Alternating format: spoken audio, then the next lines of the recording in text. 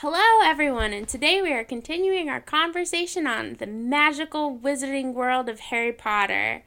Wingardium Leviosa! Wingardium Leviosa! I'm Cheryl. I'm Molly. And I'm Ashby. Welcome aboard. Please keep all hands, arms, legs, and feet inside at all times. Podcast, you are all clear.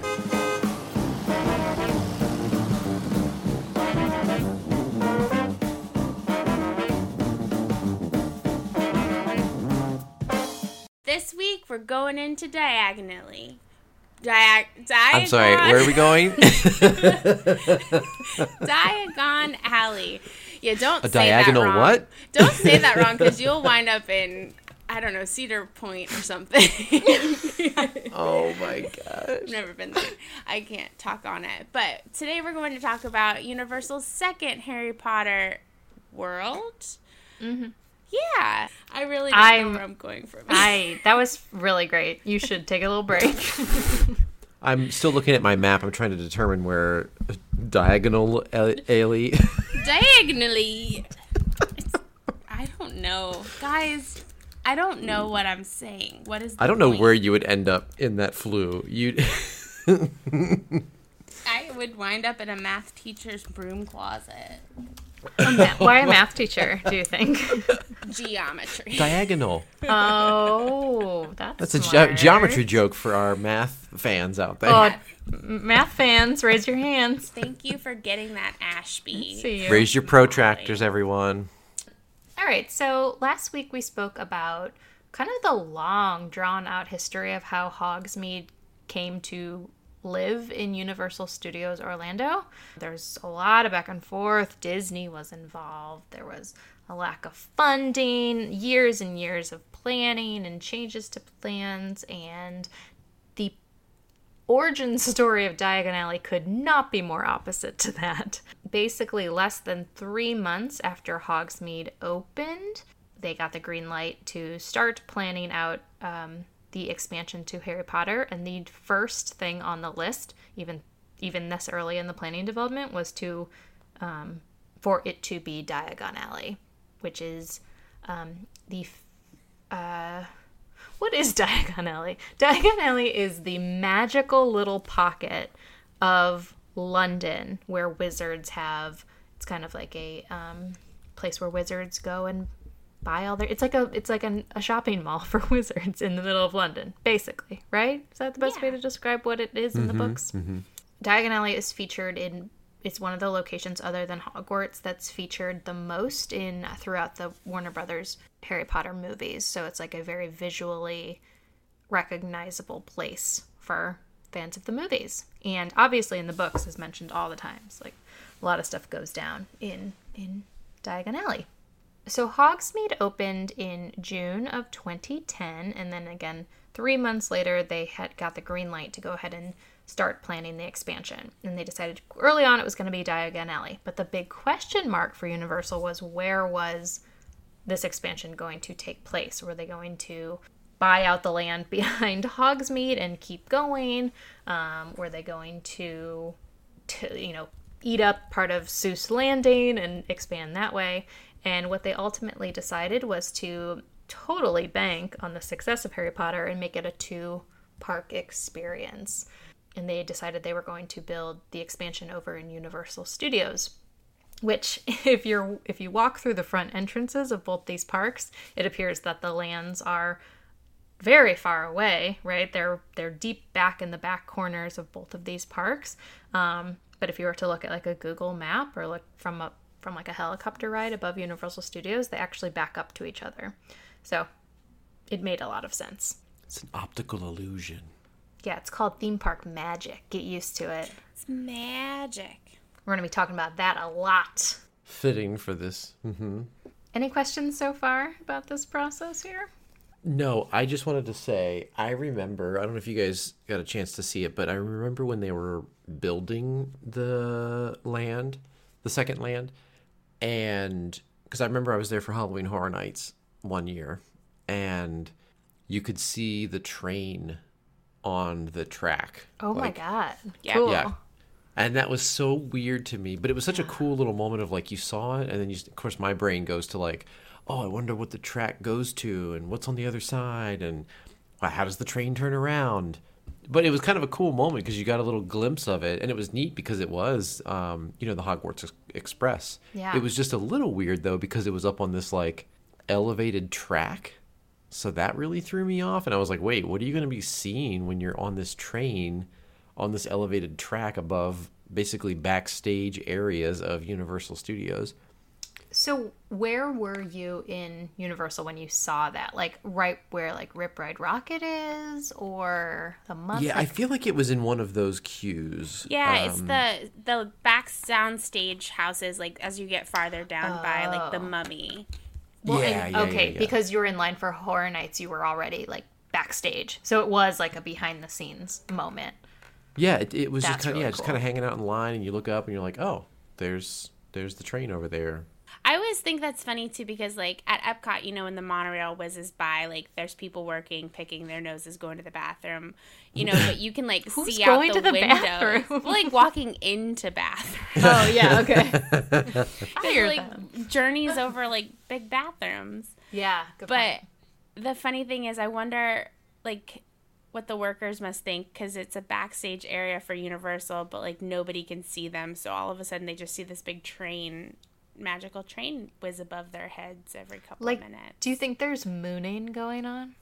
Like to the train or outside of the train? No, like to the train. Oh, Like, I probably maybe like would. a team member's having like a particularly rough day, and they just moon them. There's at least one person that has given him the middle finger to that train as it went by, knowing that nobody would see it. Who's like, you know what, guests, not today. This is my anger and aggression in a finger form. In finger form. Yeah. I mean, I would do that. I'm not gonna lie. I probably I would do too. that. If someone yelled at me, I would be like, you know what? That's full of guests. This is the finger you get. Yeah, exactly. 100%. And it was a big thumbs up. Because mankind is still great, and I believe in you. Yeah. Right. And I love working here. And it's a great job. Yeah. I mean, God, it is. Don't get me wrong. I would love to work at Harry Potter. It'd be so fun. Yeah. The sad part about all this, and we could dig into this a little bit, but the sad part about the expansion was that because Universal is built where it is built, it's surrounded by residential areas and commercial areas and a big old highway. There's not a ton of places to go in that original kind of campus that they're at. So something had to close. And that something that closed was Jaws. And What? I think the wound is still quite open for a lot of people out there who are fans of the Jaws ride. Definitely. I mean, Jaws was a classic. And I mean, I guess in the same way that I feel about E.T., right? So they closed it in almost all of the other parks, but it's still at Universal. It's so classic, and even if it's not important, I'm just glad that it's somewhere in the world. Right. I wasn't so upset that Jaws closed because they have it on the backstage lot over at the other Universal. In Hollywood. Yeah. Well, and that was the original experience. I mean, we've said this a lot, but the opening day attractions at Universal Orlando were just bigger versions of what you experienced on the tram tour in Hollywood. So yeah, a lot of that stuff still exists. I feel similarly, and also other than just some like fun personal experiences on the Jaws ride through the years, it was not looking great towards the end there. I don't know if I've ever seen the effects work ever on that ride. I saw very few sharks during my experiences on that ride. I feel like every time I rode it with it would be with a group of friends. There was always a moment in the ride that somebody was like, "Oh man, there used to be this really cool thing that would happen here." Mm-hmm. Yeah. And every time I rode it was something different. And sometimes it would be the skipper who was saying those sort of things. Right. But I think, speaking of the skipper, I think that's maybe why people look back so fondly on this ride, is that similar to the Jungle Cruise or Kilimanjaro Safaris or other rides, or even like a tram tour. The land boat ride, long live. Long ago. Right. Oh, I Rest did in not know peace. where you were talking about at first. I thought you were just putting words together that aren't that don't belong together. The Land boat ride. It used to be a spieling attraction. I remember that. Yeah. Oh, and the old studios or MGM studios. I'm using air quotes here. see, Backlot yeah. Tour, like all these things that lost their spielers. Yeah. Oh, and I mean the Great Movie Ride. Yeah. Great movie ride, yeah. Similar. I mean, gosh, the Great Movie Ride and Jaws could maybe be lumped together in a similar experience of like, wow, what an amazing attraction when it was so amazing, right? And then little by little through the years, things get kind of chipped away. And it's not the same as it used to be, not as wonderful as it used to be. And it gets replaced, and it just like really, really breaks the hearts of lots of theme park fans. And if I may generalize, I'm lumping myself into this category. Theme park fans are very sentimental. Oh, They just very are. much so. It's hard. It's actually hard to please a theme park fan sometimes. They long for what used to be. I think being a theme park fan in general means that you are nostalgic for your childhood or your memories and things like that in general. So of course you think about these older attractions with like rose tinted lenses, right?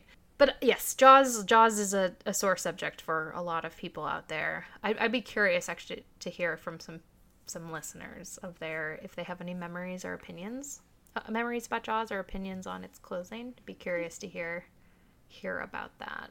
Yeah, Or and maybe if you were a skipper, I don't know. For example. genuinely feel like maybe you wish that Jaws was still there instead of Diagon Alley. Diagon By the- Alley. By the end of the episode, you will know how to say this. Guys, I'm just trying different iterations to see where it takes me. But like because for me, anytime they take an attraction away, like I'll get real sad. But then it's like, okay, but what's coming in its place? And for me, total upgrade for Jaws to that alley place. Oh, yeah. Yeah. Well, let's actually maybe start right there then. So, where the Jaws Lagoon used to be is now a facade of London, which is amazing. And it is actually stunningly beautiful. It looks so good across the water if you're like approaching it from that angle. It looks a lot like some sites in London. They did an amazing job at it, basically. You don't see Diagon Alley, you see London first, which is what you're meant to do. It's supposed to be a hidden area that you're meant to find. So you see London, and parked outside is the night bus, which is the big triple-decker purple bus that Harry takes, I believe, in the third film. There's usually a cast member out there who is interacting with the guests as well. Have either of you interacted with him in the Shrunken Head? No, I haven't. He's very much like the train conductor where he's still out there and he talks and they take pictures. And the Shrunken Head will speak to you too. But the nice thing about it is if you are not about Harry Potter, what I think they did really great in Universal Studios versus Islands of Adventure is you can completely bypass it and not even skip a beat. But it keeps it so hidden wonderfully back into its own little corner that it really does preserve the magic. What else is going on the facade? There is a Grimald Place, the headquarters little building where you can see Creature, the house elf, lurking in one of the windows every so Creature. often. He like pulls back the curtain, which I think is a very nice effect. It serves no purpose, but that's why it's amazing. It's like just a hidden those sort gem. of details. The nice thing about that too is because if in the movie they have to stretch that complex in order to get that block of houses there because normally they're Right. hidden, so even that's like darker. And for those who don't Harry Potter, Creature is a male house elf who served the House of Black, and he just is staring at you through a window. And he's kind of nasty. Like he's not a villain, but he's not super friendly. So He's just he likes things his way. sure, He's stern. I guess he's like all of us He's in like that way. a curmudgeon, like an old person who doesn't want any change. He would have been a Jaws fan. He misses Jaws. Yeah. What's Harry Potter? I miss Jaws. Amity. He has an Amity tattoo. Right. Absolutely. Oh my god. He absolutely does. The other thing you can see in the like London area is the train station, King's Cross Station, which is great and kind of looks like the actual train station, which I think they did a wonderful job at. So last week we talked about Hogsmeade, and now we're going to make the journey on the Hogsmeade. Nope, that's not the right train. That's a different train. Don't get on that train. That one goes somewhere completely different. Don't get on that one. We're going to get on the Hogwarts Express return trip back to London, to King's Cross. So I guess let's talk about the train ride. Yeah. And first of all, can I just say, absolutely genius on Universal's part to create a attraction that was like fully themed and very cool and a must-see that you needed a dual park ticket to enjoy. That was just so smart. And it's a great experience. So just I remember I was super nervous when I heard about this concept of basically in the back of two parks, you're going to have another gate to get into the other park, right? And then but it's not going to be, there's only one way to get there. And then once I started to learn more about it and there was only one train, I was like, wait, what? How's this going to work? And then, so all these questions started going through my head of like, logistically, how are you going to move that many people that are probably going to want to cross, and also the people who want to ride this attraction? To me, it was just like, I couldn't comprehend how this was going to work and what the lines were going to look like to do that. Like pull it off. Yeah. Yeah. It is really cool. So like when you get into the station at Hogsmeade, there's the Hogwarts Express. I mean, it looks just like it does in the film. And I have to say this as a little note. I think the experience at the London station is a little bit more thorough. And we can talk about that once we get there. But, yeah, you basically get into exactly what looks like the Hogwarts Express from the movie. You go into a little compartment like you do in the movie as well. And I guess in most European trains, that is a typical like cubby experience. They shut the door and your whole ride begins. And there are two things to kind of keep in mind when you're on this train. And it's a real train, you guys, like it's moving. This isn't a simulator in the sense of like your train is moving. You are leaving Islands of Adventure and going to Universal Studios. You're going to want to take a look out the window because there's going to be a little storyline going on out there on your journey. And then also you notice that some characters from Harry Potter are, roaming the halls and going through their own little stories and dramas on the trip back to London. Just so entertaining. Yeah, Ron orders a bunch of chocolate frogs, and man, oh man, he cannot keep a hold of them. And so you have to keep your door closed, or else those frogs are going to get in. Just an FYI. If you are scared of Dementors, I would not suggest riding the ride from Diagon Alley to Hogsmeade Station.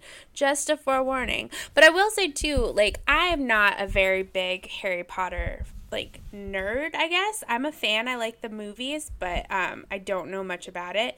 But I wrote it with a friend who is obsessed, and she picked up on so many little Harry Potter callbacks and little things that you would only notice if you were a huge fan. So on either journey, when you're getting from London to Hogwarts, you pass by this really dark, scary castle. And I would have just thought it was a dark, scary castle, but it's actually Malfoy Manor. Right. Yeah. It's kind of nuts, all the stuff that you see. And I don't even think I've seen it all, to be honest. There's just so much to watch out for. And it's a different story, mini story out the window, based upon whether you're traveling to Hogwarts or traveling home from Hogwarts, which is also really a cool detail. And what's actually going on, again, on the outside of this train is it's a train, and it travels along like a monorail line, elevated above the backstage areas of Universal Orlando, and you're traveling truly from one back of a park to the other back of a park. And so it's really interesting. I think we mentioned this in a previous episode. Just it's got to be just a little cool, though. Whether or not you're mooning or flipping anyone off as a team member, just seeing the train go back and forth all day long, like on your breaks, it's got to be pretty cool. I imagine would that's think kind of so. a fun little note. Yeah. Does anyone remember how long the journey takes? Like 5 minutes, maybe? It is 4 minutes and 1 second. And there are actually 2 different trains, and they both will leave the station at the same time, and there's a bypass, I think, so that they are always arriving. That's awesome. So here's the little bit of a spoiler, though. They don't turn around, right? There is always Ace of kind base. of there. Because you're going to see my heart breaking. Wait, the train doesn't turn around? Are you kidding me? How So, is but that you guys possible? help me out here. Which journey does it kind of look weird? Like at one point, it's backing into the station, or backing out of the That's station. really weird to me. I forgot which one it is though. Think it's because I think King's Cross, you like when you walk in, if the train is there, I think the locomotive is facing Out. like out. Yes, correct. So that's the one that's going to be weird and backs in.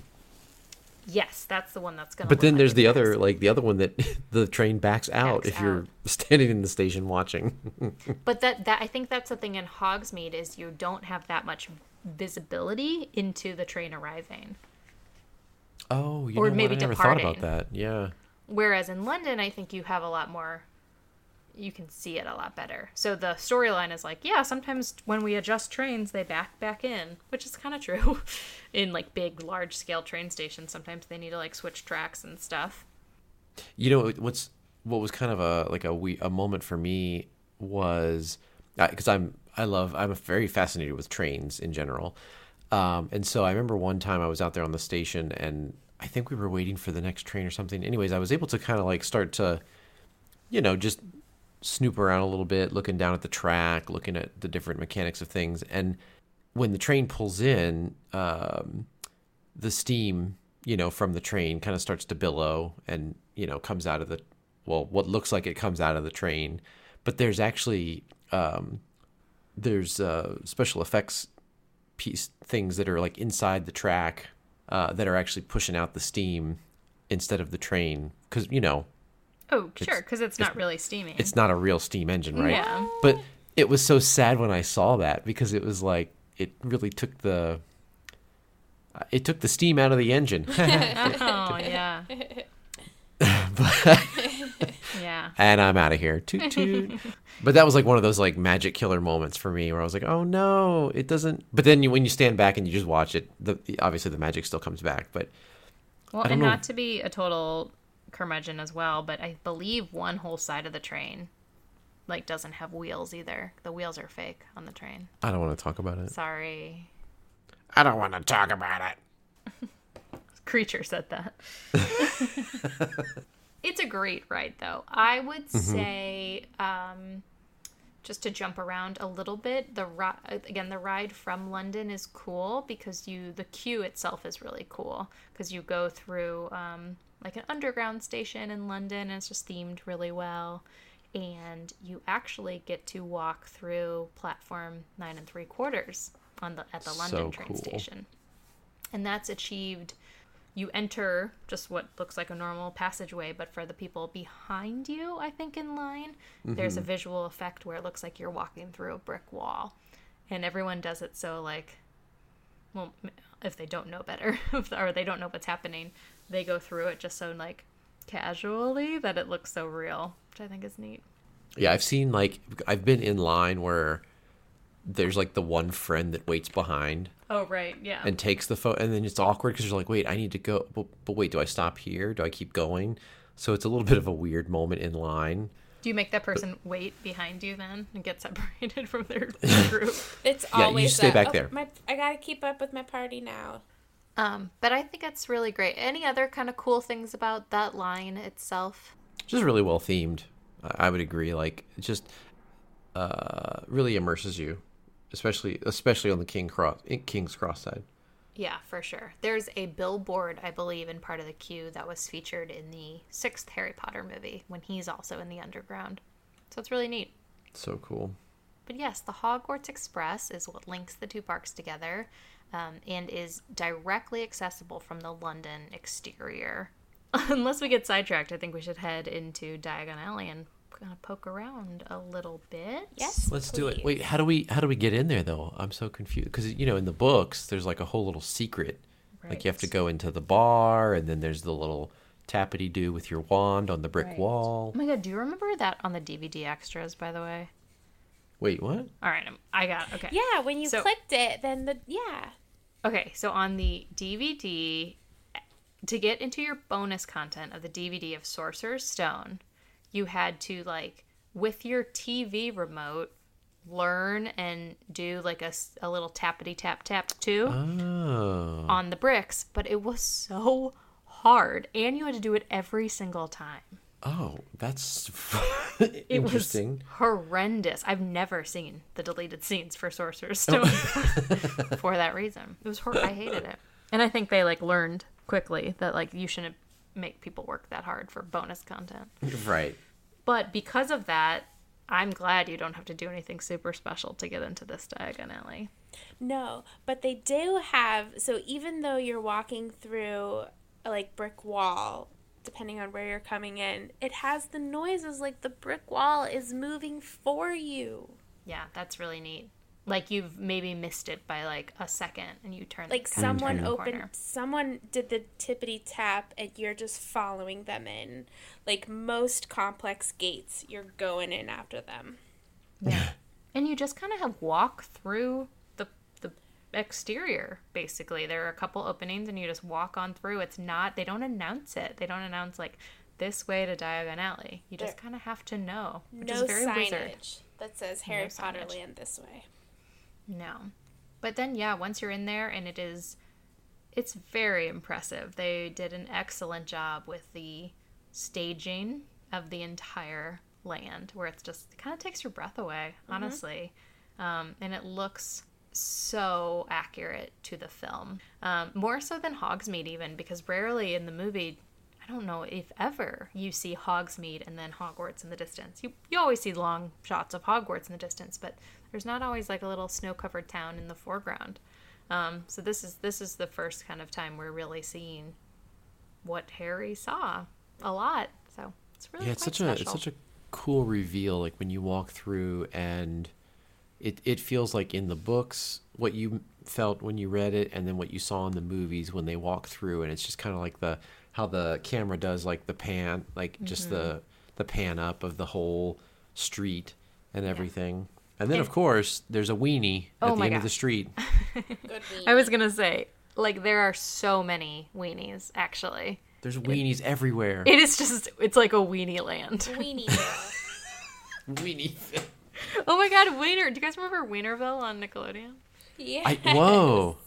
I completely forgot about that. What was that guy's Holy name? cow. Nick Wiener? Yes. He was Wienerville. Oh my god. Wienerville was awesome. Oh my god, Wienerville. That's right. It was like the little body Yeah. with the big head. It was a really good show. It So was kind of crazy. edgy, actually. I think if we probably watched this now, we would think it was funny still. That's so. I completely forgot about that show. So this is not Wienerville. We Not have entered Wienerville. Diagon Alley, but This is Weenieville. there is a big old theme park weenie at the end of that street. Gringotts with a big old dragon. Exactly. Giant dragon. Gringotts is a bank in the Harry Potter world where all the wizards hold their money. And there is a big old fire-breathing dragon sitting on top of it at the end of the street in front of you, which is a kind of callback, or it's supposed to reference the seventh and eighth movie, seventh book in the Harry Potter series, when there's a big old bank heist at Gringotts. The other interesting thing to note about this area is all the buildings are, not all of them, but a lot of the buildings are kind of crooked. They're built in a way that you kind of question the structural integrity of them. They look like maybe they could fall, or that they were built 1,000 years ago by someone who was drunk or didn't know what they were doing. It's just the whole like the look of it is so cool. It's just so cool. One of my favorite outdoor kind of views is the Weasley's Wizard Wheezes joke shop. Oh, with yeah. With the this is straight from the movie. There's like a figure of a man, and he takes his hat off and on, and underneath the hat is like a bunny, I believe. It's really cool. Every time I see it, I just think like, how do you do, sir? How do you do, sir? Tip Exactly. of the morning to you. Right. Yeah. Good day, sir. Hello, governor. But that's a cool store. It's the joke shop, so it has like a bunch of the toys, and there's a lot of really neat effects. I feel like actually, my advice always is just like look up and around at all times. But especially everywhere. in this store, there's so many cool things going on above your head. It's really neat. And similar to Hogsmeade, these stores are also very tight. So crowded. I think they made a couple improvements, I would say, but they're still pretty tight. But that's okay. Yes. I think one genius thing that they did in this area versus, well, any place in a theme park anywhere, they not only have like the main Gringotts with that alley, but they also kind of have it all enclosed. So there's like a cover, so it's like shaded all the time. And when you're walking through the streets and all the shops, like you definitely feel enclosed and like you're in a special world. You don't feel like you're in the hot Florida sun and there's like fake snow caps everywhere.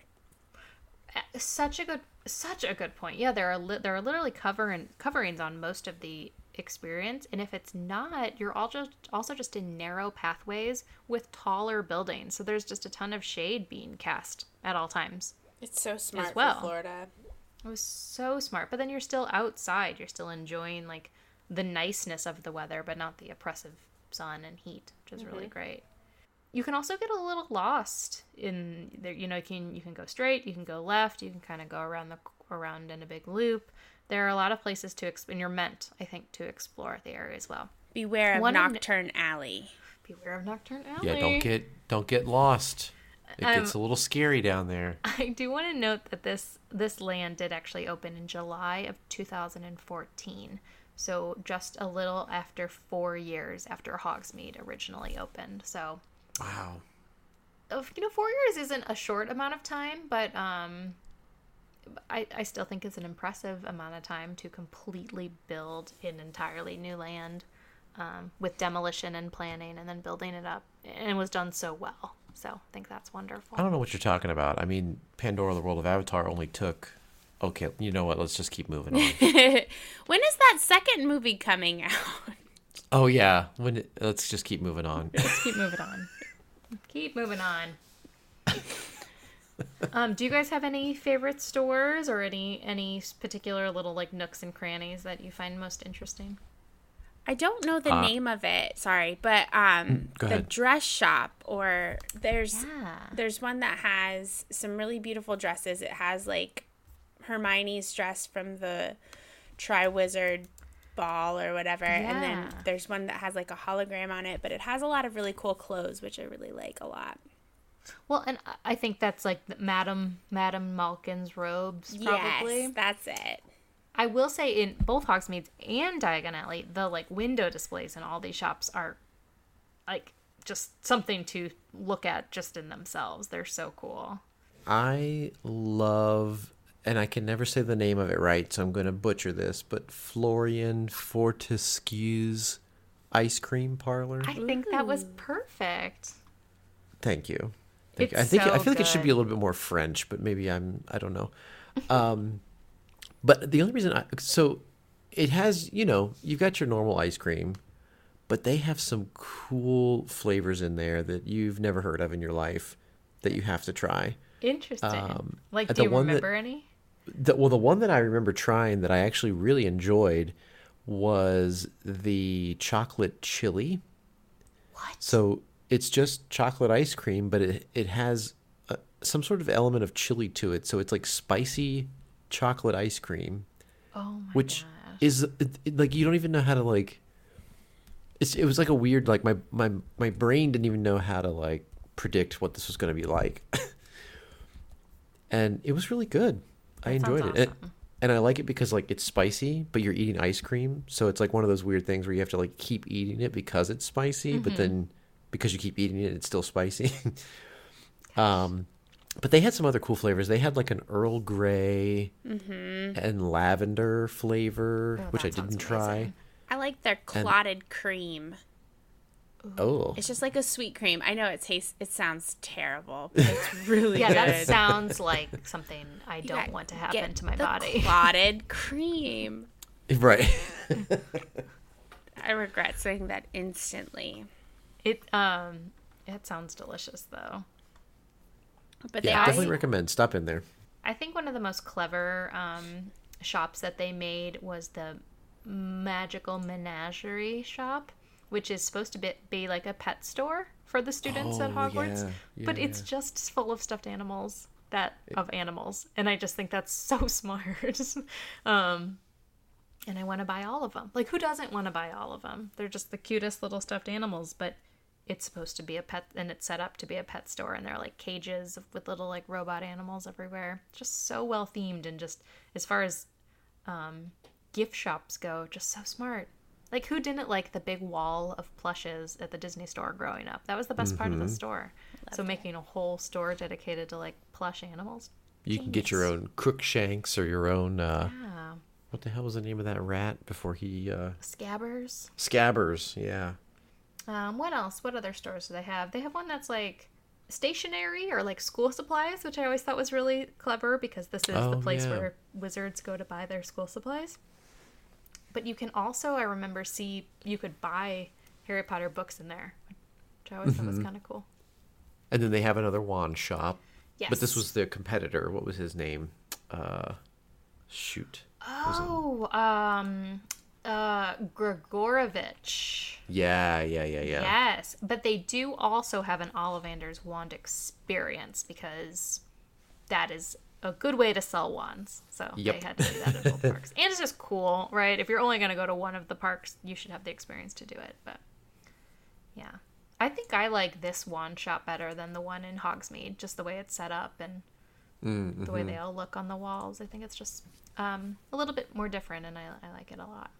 Oh, and there also is a sports store as well. I guess it's mostly Quidditch stuff, but that's where you can buy a lot of your Hogwarts kind of school flair, your Gryffindor hats and your Ravenclaw scarves and jackets and sweaters and stuff like that. Support your house. Support your house. Cheryl doesn't have a house. no, if you're a muggle, go buy some beer. It's great. Famous last words. Famous last words. But here's the deal. Word of warning, caution. So last time I went, decided I would do a taste test. Let you guys know, do the real hard-hitting For the journalism. pod. I For did the it for the pod, pod. I wanted to find out what the beers were like. And let me tell you, Cheryl, you are all clear. they are all delicious. They have something called a Wizard's Brew. There's a Dragon Scale. There's the Hogsmeade.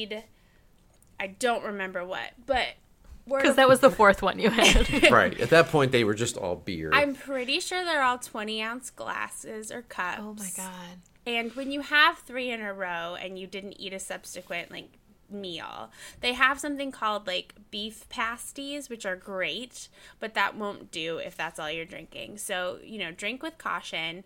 I highly recommend all of them. The Wizard's Brew is like a stout, so it's a little bit too thick during the summer, I would say. But okay. even if you're not a big IPA person, the Dragon Scale is pretty darn good. So if you're a muggle born like me, just go to the bar. Merry Christmas. Are they fun colors or anything like that? No, I wish. They're pretty boring looking beers. But they have very cool little beer taps. I took some pictures. We'll definitely post those on the Instagram. But, it's, maybe just one. One in a butter beer is all you really need. Well, if I didn't say it already, thank you so much for doing that research, Cheryl. I mean, it was a sacrifice that someone had to make, and I appreciate that you did. I'm here for you guys. Thank you for that. Well, speaking of which, where can you find food and drink options in Diagon Alley. So this is where they have the Leaky Cauldron. So instead of the 3 broomsticks that they had over in Hogsmeade, they have the Leaky Cauldron, and it has a very similar menu. So you may not have like ribs, but you have like a shepherd's pie sort of deal. Oh, so good. Literally everything is so delicious. You've got your pumpkin juice as a side if you're interested, but there's a stew, there's a fisherman's pie. I don't know what a cottage pie is, but Merry Christmas. You can even have your bangers and mash and fish and chips. Oh, yum. Yeah. I sound very British. But that accent. Thank you. Phenomenal. If you're not looking for a big meal, like I said, you could go get some butterbeer. There's a bar. There's also the ice cream shop, but they actually have 2 different bars. So if you are going to enjoy the delights of the Wizarding World, you don't have the same waits that you would over in Hogsmeade. That's right. What are the 2? There are 2 separate bars? Mm-hmm. I don't think I knew this. There's the outdoor one to the right. Once you enter, it's past the Okay. Yeah, I can picture that, I think. the Weasley shop. And then, honestly, right next to the ice cream shop is a bar where you can go in and get all kinds of fun things. Neat. The Leaky Cauldron, I think I prefer that dining kind of experience to the Hogsmeade one because of just like the mood inside. It's like a little bit lighter and taller. I'm a big 3 broomsticks person. You give me a plate of ribs and I'm Throw happy. Throw down. Mic dropped. I mean, I you know what, I honestly can't argue with that. The food might be better at 3 broomsticks, but I enjoy like the mood The setting. of the Leaky Cauldron. I can understand that. Because I'm probably ordering fish and chips at both, if I'm being honest. Valid. So, I don't care about that. So the one thing so at Hogsmeade, right, we have our singing frogs. It's a lot of like school talent that is out in the courtyard performing. Right. But when you go over to Diagon Alley, So close. Alley, You're getting so close. I'm doing great. You are. But so when you go over there, it's a little bit more of your like local superstars. It's not, your school performances. Yeah, it's no longer the amateurs. Let's just put it that way. Yeah. Right? No shade. We are all fans. I mean, but the entertainment at Diagon Alley is amazing. Potentially some of the best in the park. Yes. So you have, for sure, Celestina Warbeck. Ooh, yes. She is amazing. She's so good. It's such a good show. It's so entertaining, and the songs are it's very, very good. And there's a following. I think people like come to the park often to see her. It's like a big band kind of a feel, right? Like a Boogie Woogie Bugle Boy kind of a song. A little bit. Dance number with like backup dancers, and all of their outfits are fabulous. Yeah. And then I think, what is it? Tales from the Beetle Bard. I don't know what that is. Yeah. So it's oh yeah. Do you remember in the last couple movies they tell the story of the like 3 brothers who have the Deathly Hallows? Yes. Do you remember that? So it's like a interpretation of those stories, which is like it's like a fairy tale book for wizards basically. It's like old legends. But they put them on, they're like puppets, right? Yeah. Am I thinking of that? It's yes. so It's a puppet neat. show. It actually reminded me a lot of, or the Jack Skellington puppet at the Mickey's Not So Scary this year reminded me a lot of that show. Like they look very similar in general. So that just kind of was a callback for me. You know what's sad is I don't think I've sat and watched any of the shows in Diagon Alley. Diagon Alley. Diagonoli. Thank you so much for saying it inappropriately on my behalf. Yeah, I'm just going to start doing it that way. I think it's more fun.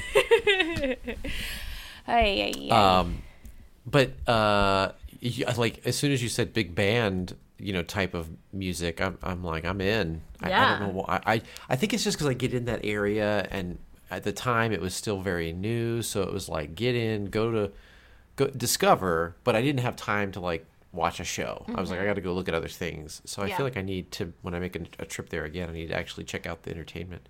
I mean, it is a land meant to be visited often, and that you will definitely see new things every time you go. So let's talk about Nocturne Alley, though, real quick, while we're still... It's spooky. And if we were talking about dark spaces last episode, get ready. Grandma, get your flashlight out. Yes. Like, Yeah. I'm telling you, you're gonna It's- need it. It's almost impossible to see for the first 30 seconds you, like, enter this area because it is as dark as it can possibly be. It's totally indoors. It's supposed to just be like a dark alley, but you're in, like, a big room. It's totally indoors. And it's crazy. It's crazy, like the two ways that you can get there, at least the two that I can think of off the top of my head. One is like it feels like you're walking down an alley of like, you're like questioning, like, should I be going down here? Yeah. Oh, there's people coming out, so I guess Yeah. that means I can go in. They did such a great job of hiding it. It was really cool.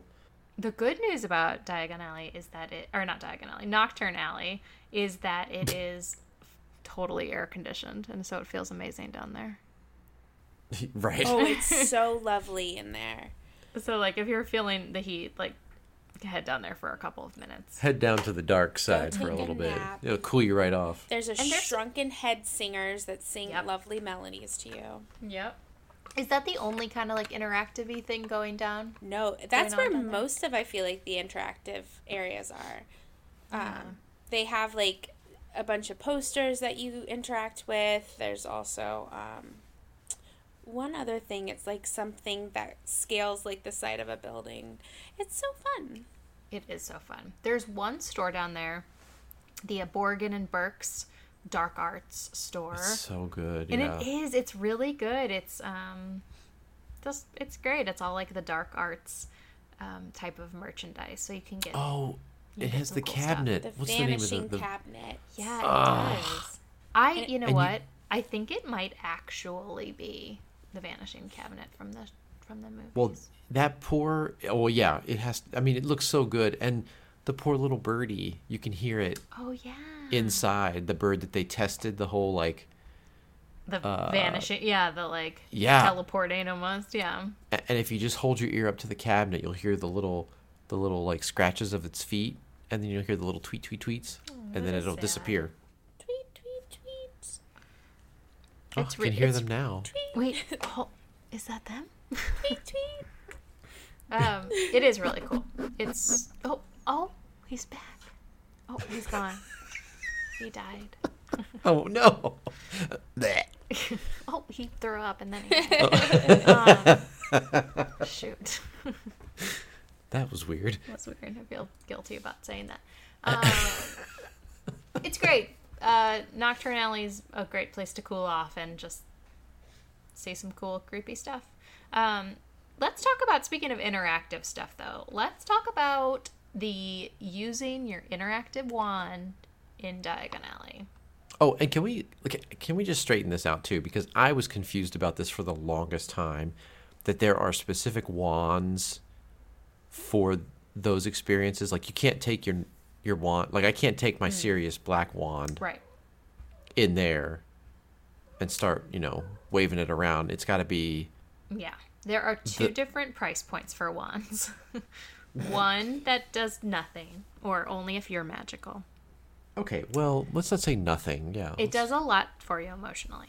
Or you could buy a wand, which costs more money, that is synced up to the Wizarding World of Harry Potter. And if you stand on little plaques on the ground and do the appropriate spells, you can actually make some things happen in the land. And it's very, very fun to witness. I've actually never done it myself. Have you guys done any spells? No, but I've spent a lot of time watching other people do them. Me too. Or attempt Yeah, to same do here. them. It's fun. It's very fun, especially because some of the kids aren't very good at it. And actually, you know what? I take that back. Most of the adults are way worse at it. I think, Right. if I'm not Right. mistaken, theme park magic here. I think some of the effects are like the capture zone might be more built for children. Probably. That would make sense, huh? The one I remember most distinctly is there's a kind of big drinking fountain that looks almost like it could be like a wishing well. It's not, but it's a drinking fountain. It's kind of this big like 360 thing kind of coming up in the middle of the square. And you wave your wand at that and it actually like sprays water the person standing behind you. And it's just funny. Just is funny. It's funny every time. I easily sat there for 20 minutes and watched that one happen. There's an umbrella outside of the restrooms that when you wave your wand at it, it starts raining on top of. And that one's pretty cool. I think, have we reached a point where we should head into like the big e-ticket ride though in Diagon Alley? Ooh. I mean, the reason anyone goes to Diagon Alley though is because that's where all the money is. Oh, okay. Whether you go to Gringotts Money Exchange, and this is something that I think is really cool. So over next to the stage, there is a shop. But in the shop, it kind of looks like a bank. So that's where you would exchange your money for what? I'm not quite sure. You convert it into Gringotts Bank, Muggle money, and you take it to Wizard money. Oh, cool. And like a currency exchange. I get it. I wonder what the currency exchange is for magical money, and like rates. I'm gonna look it up. There's got to be like a real time. Yeah, I'll look and see. If there's not, create that website right now. Well, I mean, but you can, as a Muggle, get yourself. If you give them $20, they give you goblin money. I'm not quite sure where I would use that goblin money outside, but great way to take my American money because I would do that. Yeah, you put it on your shelf at home. Yeah. It's your souvenir. And so after you've exchanged your money, like let's say that you want to stow it in a bank. We've got a bank for you. Gringotts. Gringotts. Do you remember Gringotts with the big old dragon on it? That's where we're headed. Yeah, that blows fire every 10 minutes. You're welcome. Is it? I was going to ask, how often does it do fire? Yeah, 10 minutes. It's about every 10 minutes. So, but you can hear it coming. Like as the time in between builds up, you can totally tell when it's about to happen. It starts like kind of like growling almost. And everyone, a big group of people will have gathered looking at it. Yeah. Pointing their cameras at it. If you are going to the Wizarding World of Harry Potter, that is one of your most Instagrammable moments. You must get a boomerang of that dragon breathing fire. If you don't get that, you didn't go. I'm 100% sure of it. That is true. I have one of those, I think.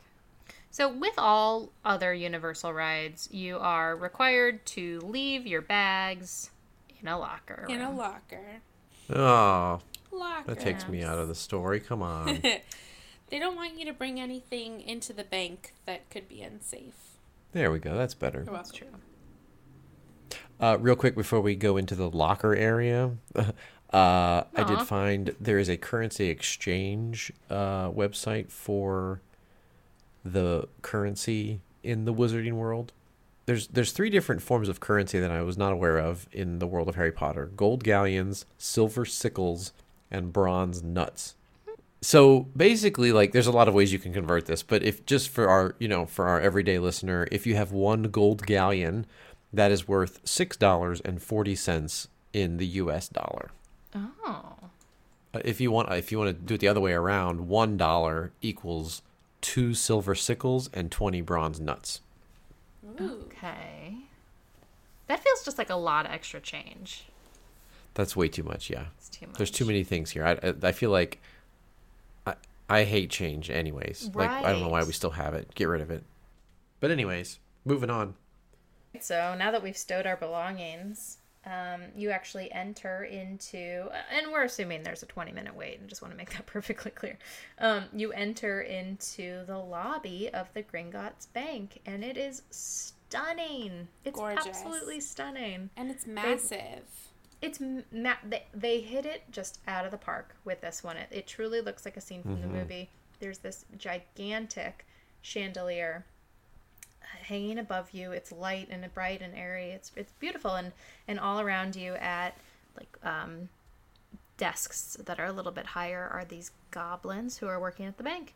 And they have these little 3-piece suits on. It's fantastic. They're so elegant. And they're all doing their work, which is crazy. There's so many of them, and they're all at work. They're all just at work, kind of ignoring you, which is awesome.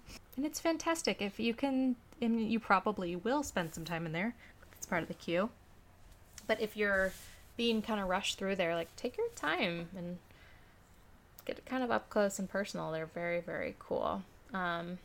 Right before you leave the room, though, you are addressed by one of the goblins who asks you what you're doing or if you'd like to open a bank account. And that is the premise or the storyline of what we're doing. We're here to open a bank, like an account with the bank, which is great. So he instructs us to keep moving and to get a security photo or like an identification photo in the next room.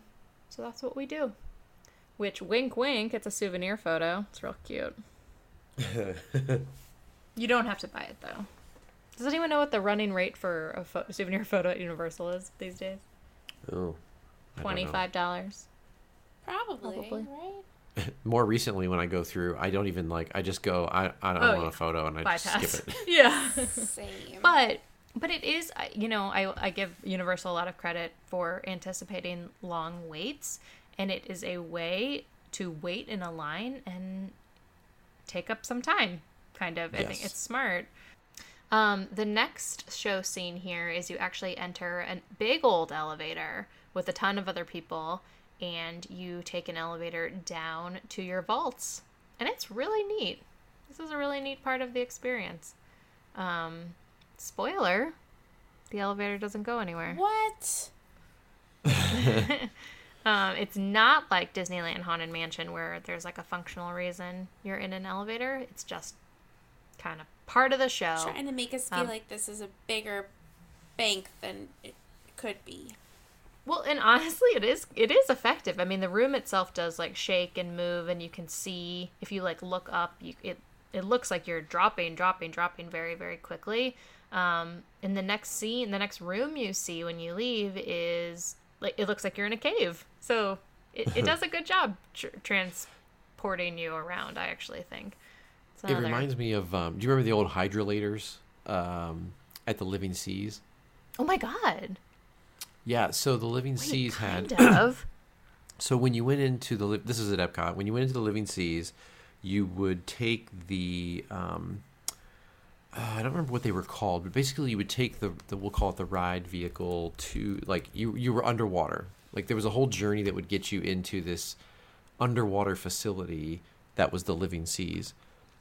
But to get back to the land, you can't just walk out through the gift shop and be back on land. You had to take hydrolators back up to the land. So cool. Cool. At the exit of the gift shop, before you would leave the building, there was these, I think it was like 3 or 4, maybe more than that. You would basically walk into the elevator. It would shake and rumble for a couple minutes, and then you would step out and you'd be outside. And that's all it was just the same kind of deal where it was a room that just kind of shook a little bit, gave you that feeling. Now, the funny part is, as before they converted the building over to the whole Finding Nemo theme, the people, they actually propped open the door because there's a door that you could just walk through to go outside instead of going through the hydrolator. And so at some point, show became kind of backseat, and they left the doors open, and you could just walk in and out of there. So it kind of removed that show element. But that's exactly what it reminded me of when I rode I don't remember the that. elevators at Gringotts for the first time. That's so cool. I have like a vague memory of that. I only remember it because I thought it was so hokey that it just stuck out in my head of like, if I was a kid, because I was right. I was older. like 16. Yeah, I was like 16. So to me, it was like, oh, this is funny. Yeah. It's stupid. Whereas if I was a kid, it would have been like, oh my gosh. Yeah. Like I just came out of the water in a hydrolator. Yeah, hydrolator, great word. Also. Awesome word. Yeah. Yeah, very similar to that. I think I was struck, and maybe my memory is not serving me well, but I remember being struck by the very first time riding this, how large the elevator is. I feel like you're in there with a ton of people. gigantic. It's like a huge freight Yes, elevator. exactly. It's like the ones you see at IKEA, if you've ever been in one of those before. And also in IKEA, you go down to a cave to get all of your stuff. Right. You go to the cave to get your items that you want to get. Oh, right. There's like that whole show. Wait, is this before the elevator or after the elevator? Oh, shoot. Did I go out of order? I forgot about the pre-show. So Bill's in the office. So it's Bill's office. Okay. And the goblin came to visit him. And then we have that similar, like, show to what we talked about last time with... Oh, like the hologram. Yeah, type, like holograms moving around the objects and stuff. Yeah, so Bill's joining us for our tour through Gringotts, and then the goblin goes into more explanation about just down the way, you're going to hop into a lift that's going to take you down to where the vaults are. Right, lifts. I forgot we were in Yeah, London. lifts to the heart of the bank, down to where the vaults are. And then basically once you're down there, you go through some hallways, but you're at the load area Oh, okay. Perfect. where you pick up your glasses. I always forget that this ride is like considered a 3D ride. Mm-hmm. All right, let's talk about the ride real quick. So it is Universal won't go as far as calling it a roller coaster. How would we describe this experience? It's A like roller coaster. It's so Universal won't go as far as calling it a roller coaster, but we will. It's a roller coaster. I think it's very similar to the Mummy, where it's got coaster moments with show elements attached. more screens, I would Yes. say, because you are looking at the screens. You are looking at a lot of characters from the movies. So there's that element. Live sets. The vehicle itself is also interesting because I feel like it's kind of like groups of 12, maybe like 3 rows of 4 or 4 rows of 3. Probably 3 rows of 4. That just makes Yeah, it's the most sense. four across in 3 rows. But are you also connected to another one Yes, of those there's pods 2. behind So you? you have Okay, yeah. Yeah. You can have 24 total in the train. So there are a couple roller coaster elements, but you're also spinning around. It's interesting. It's kind of a mashup of every single ride type. It's like roller coaster, dark ride, simulator, 3D. If there was a Kuka arm, I feel like it would. Right. And at one point we were on a slow-moving boat ride, that would knock everything on the checklist. But as far as like advancements in technology over 4 years, I think the ride itself might be, in my opinion, is superior to Forbidden Journey over in Hogsmeade. As far as like, it doesn't make me as dizzy, and I think that's a big Agreed. win in my theme park book. Yeah, it's such an interesting, like, it's funny when you read about it because it'll say, steel roller coaster track, launched. The manufacturer is Intamin, which is, if you're a roller coaster enthusiast, that's a very well-known company for roller coasters. Yeah. But it's different. It's if you're describing it to somebody who's like, I don't know if I should ride this or not, it's not like a normal roller coaster. It's, I would say, similar to Mummy, like you said. But you're not doing like loop-de-loops or anything like crazy like No. that. It's just, there's a fun story that has some fun moments that happen, while you're riding. Well, and let's talk about the story really quickly. There is a little bit of some fun facts there. So basically the story is that you're going on a tour of the bank, and you stumble across Harry and his friends during the 7th book when they're breaking into Bellatrix's vault to steal one of the Deathly Hallows. Is that true? No, stealing a Horcrux. The Horcrux, yeah.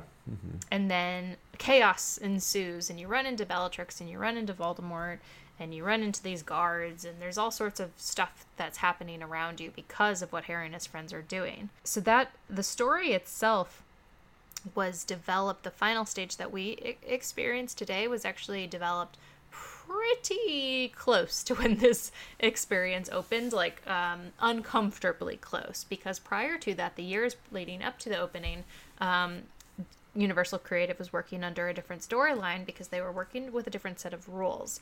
If you remember, J.K. Rowling was very, very specific about how she wanted people to experience Harry Potter, that we needed to experience it in a way that didn't conflict with the storyline. And something very straightforward about that scene in the books and movies is that Voldemort was not there. Right. Wasn't there until afterwards. In fact, there's a whole scene of him showing up after it happens and going like friggin' nuts, like angry at everyone. But, you know, Universal Creative like worked and worked and worked, and they just couldn't make this story. We were initially as guests supposed to experience this. Just we weren't even going to see Harry and his friends until like the very end of the ride as they were escaping on the dragon, which would have been a totally different ride. In this case, we see them a lot. We kind of follow them a little bit throughout the experience. So what Universal ended up doing is they went to J.K. Rowling with a adjusted storyline and said, like, if this was a quote somewhere actually from someone at Universal, that they're like, hey, maybe some pages of some chapters fell out of the book, like wink wink.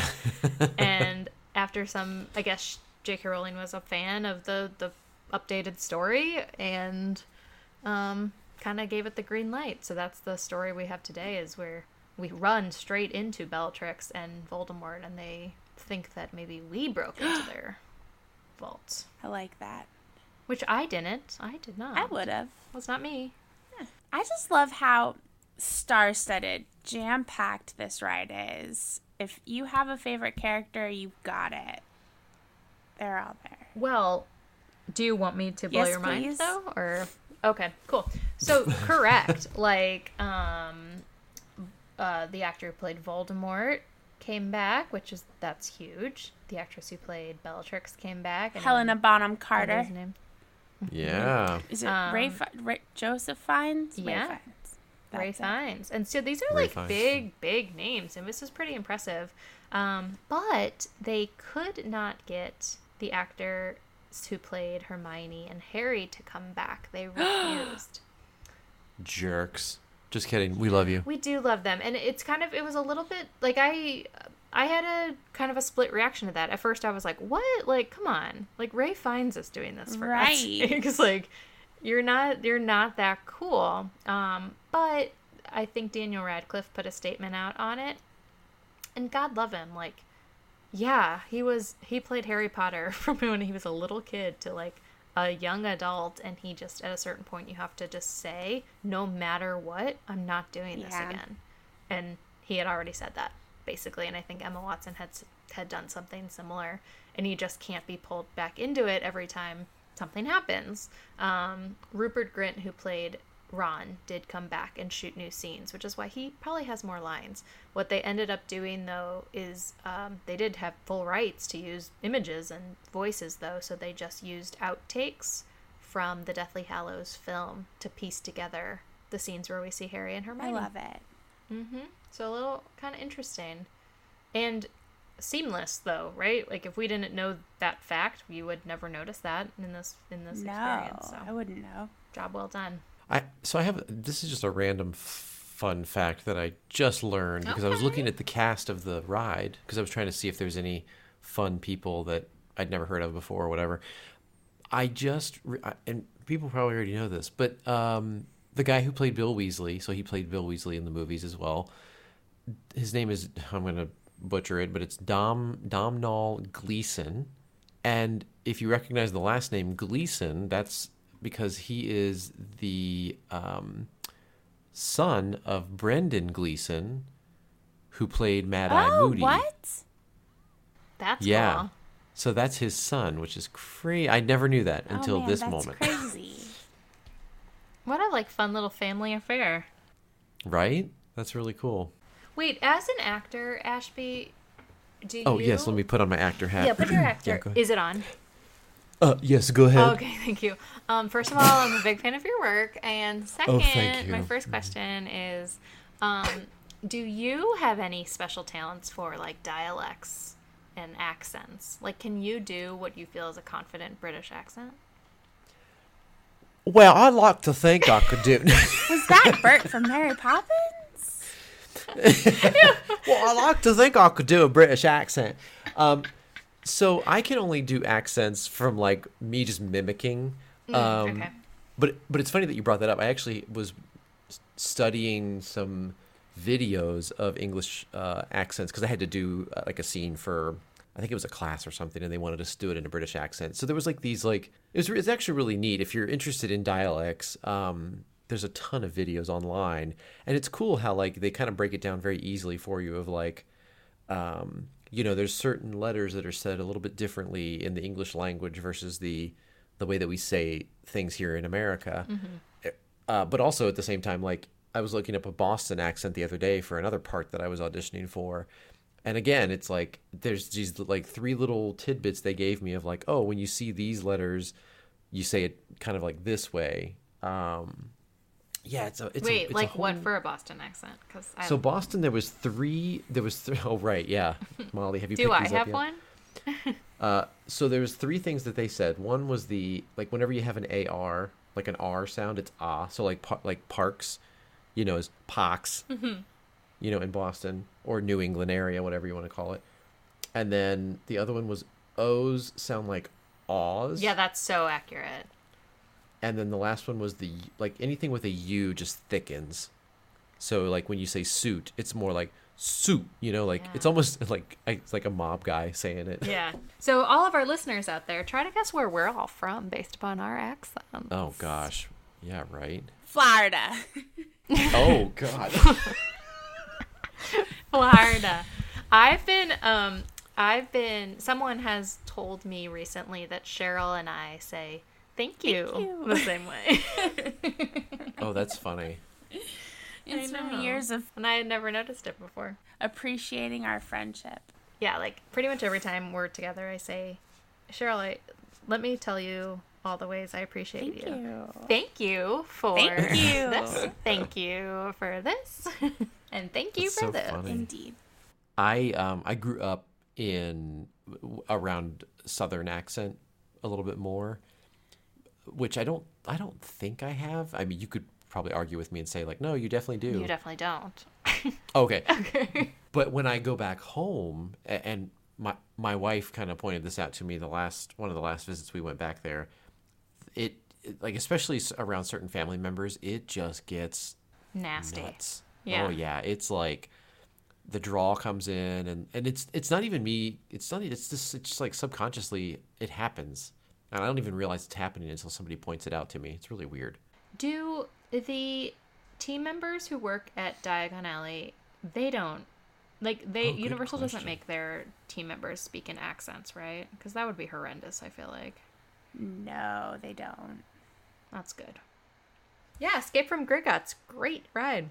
It really is a wonderful, wonderful ride. It lasts also, I think, just about 4 minutes long, which I think is kind of long for a ride. I feel like it's a long ride, yeah, when you're riding it. Which is satisfying. Yeah, it's one of those where you like when you're through it, like when you're going through it, you're like, oh, I don't want this to end, and then it doesn't, and you're like, yes.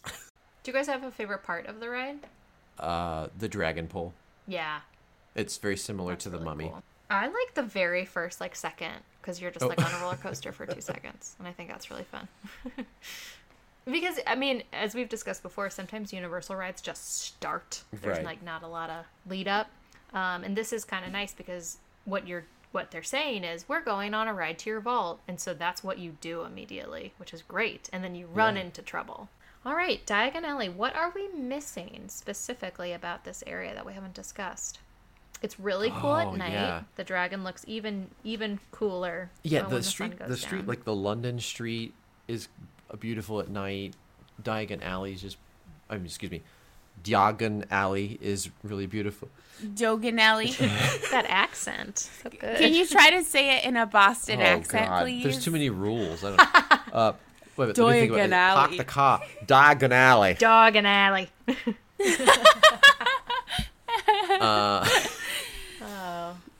But yeah, at night it's just a whole different environment. It's really cool. And I would say like there's so many things that we haven't even mentioned about the area, but there is such a cool element of discovery, like you've mentioned earlier. There was one day that I was walking around. I'd already experienced all the fun rides and the shops, and I was just kind of wandering, and I noticed the Owlery, which maybe people do notice it, but I had never noticed it before. And then I just stopped and I looked up, and like you say, look up, and there's just this tall tower with all these alcoves for the owls, and there's bird poop all over the side of it. It's just there's so many of those cool things where you just kind of take a second to notice if you take your time. Yeah, absolutely. I think this is worth noting, though, that there are some nighttime events that happen in the Wizarding World of Harry Potter. But I believe officially they happen in Hogsmeade, because the Hogwarts Castle is a big part of that experience. Am I right? Yes. Or do they do something special in Diagon No, I Alley? think it is primarily so. just on Hogwarts Castle. Okay, so hop back on the Hogwarts Express. Welcome aboard the Hogwarts Express. Hogwarts Express, you are all clear. I guess we could take the night bus as well, or whatever is available. Hey, man, welcome to the night bus. Okay, for someone who isn't good at accents, you're doing very well. Thank you. I'm practicing. I'm just going to use this podcast to practice all my accents. Yeah. I mean, next to Cheryl and I, you look so professional constantly. So You're doing it.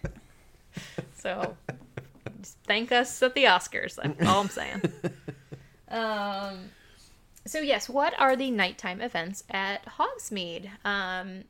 Well, there are several, based on the season, there are going to be different types of projection shows up on Hogwarts Castle. And let me tell you, they are very cool. I've only seen the Christmas one, and that was the one here in Universal Hollywood. But it was amazing. I kind of saw the one over the summer. What was it? Like Dementors. It was more of a dark, maybe it wasn't the summer. Arts Yeah, one. the dark arts. Yeah. So my friend and I didn't do it correctly, though, because we heard that the Dementors come out, so we were really excited about that. So we went over by the Three Broomsticks to see them come out. It was a bit uneventful, but by that point we weren't allowed back into the area to see the castle. So, Oh no! hot Like they tip. block it off? Well, I guess because they also have to keep pathways open and like people take up space, they could only fit so much. So, Interesting. Hot tip, y'all. Don't worry about the Dementors. Get in line to see the castle. So I would have had the same reaction as you, though. I think the Dementors, yeah, that was something new this summer. In Hogsmeade in Orlando, they brought the Dementors out to, like, kind of just terrorize everyone, I feel like. Like, it was like Halloween Horror Nights in Hogsmeade. Yes. It was weird. It was like a scare zone, almost. I was but super jazzed about that. Was it? It was a bit of a letdown. I mean, not a I think that they were supposed to complement the show, not be the show. Oh, I see. Okay. Interesting. But yes, the Dark Arts show, the one that was premiered this summer in Orlando, but then had been going on for a little while in Hollywood, I believe, utilized, or the Hollywood one did for sure, utilize some very impressive drone work. Yes. That I've never seen in person, but the videos I've seen, I like cussed and screamed and threw my computer and was like, what am I looking at? That is so cool. Just unbelievably impressive. I would love to see it in real life. Like, it's like a deer. It's a Patronus.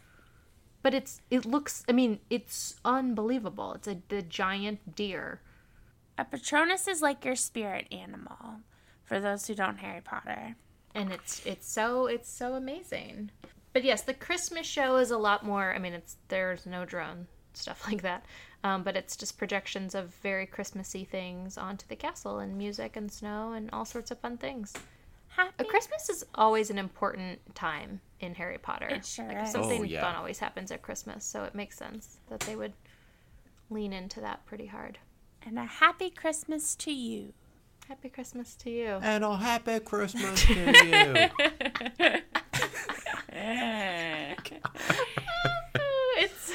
It is getting better. It is. I do want to say that. I think because I just expect so little of it that it's getting so much better. It started poorly. Yeah, see, I start off with low expectations and then just go from there. That is the way to do it. Cheryl, you had some fun facts about the annual Harry Potter celebration that takes place at Hogsmeade in Oh, that's right. I forgot Orlando about that. every year. Yeah, so often in Orlando, we always have to have some form of like theme park convention or gathering. So whether it's the old Star Wars weekends or Super Soap weekends or ESPN the weekend, wow, we really do love a good weekend. IAPA, Night of Joy, who knows? But wait. Weekend. Night of Joy weekend. Yeah.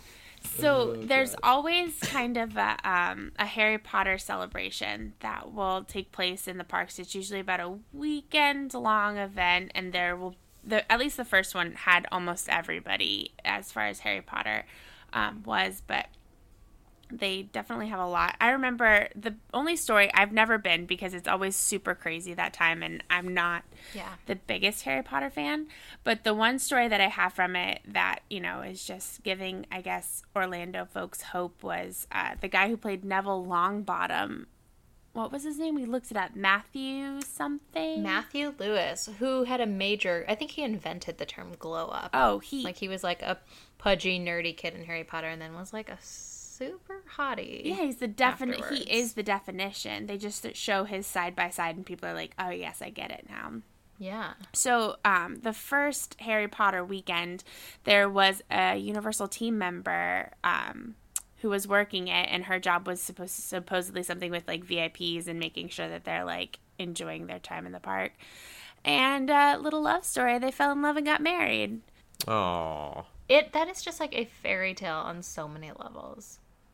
First of all, having like a VIP tour guide job at a theme park is just the dream number one of all dreams. I mean, I talk about costumes a lot, but that little plaid number at Disney, I mean, just the cutest. I don't know what Universal wears, but it's probably cooler. Yeah. Cooler than that. But imagine having like the best job at a theme park and then getting to meet movie stars, and then one of those movie stars being like, who's also like the glow up star of Harry Potter, saying like, yo, hey, let me get your number. I don't know how it went down. I wasn't there. How do you think that interaction went? It was definitely, he probably talked to her about it, right? Well, I'm sure because she probably was like so professional, and they're probably like restrictions. Right. You can only ask how their day is, not for their number. Right. Like she was just being like the world's best team member, and he was like, no, seriously, I don't do this very often. She was like, oh, I bet you say that to everybody, and he was like, no, I don't. And it's like I'm really there. That celebration may no longer be happening, but for a good 2-3 years, as soon as the second park opened, it was kind of a yearly thing. It was pretty exciting to see. I was bummed that I never went to any of those. Like, I'm such a Harry Potter fan, but like the idea of the crowds just always overtakes my thoughts, and I'm like, I'm good. I'll just watch a video of it later. Totally, especially of these sort of special event things. I mean, it's just so many lines. But I bet it's cool. Have either of you been to like D23? No. I have not. Would you go? Like, do you have any interest in going? Sure. I don't know now.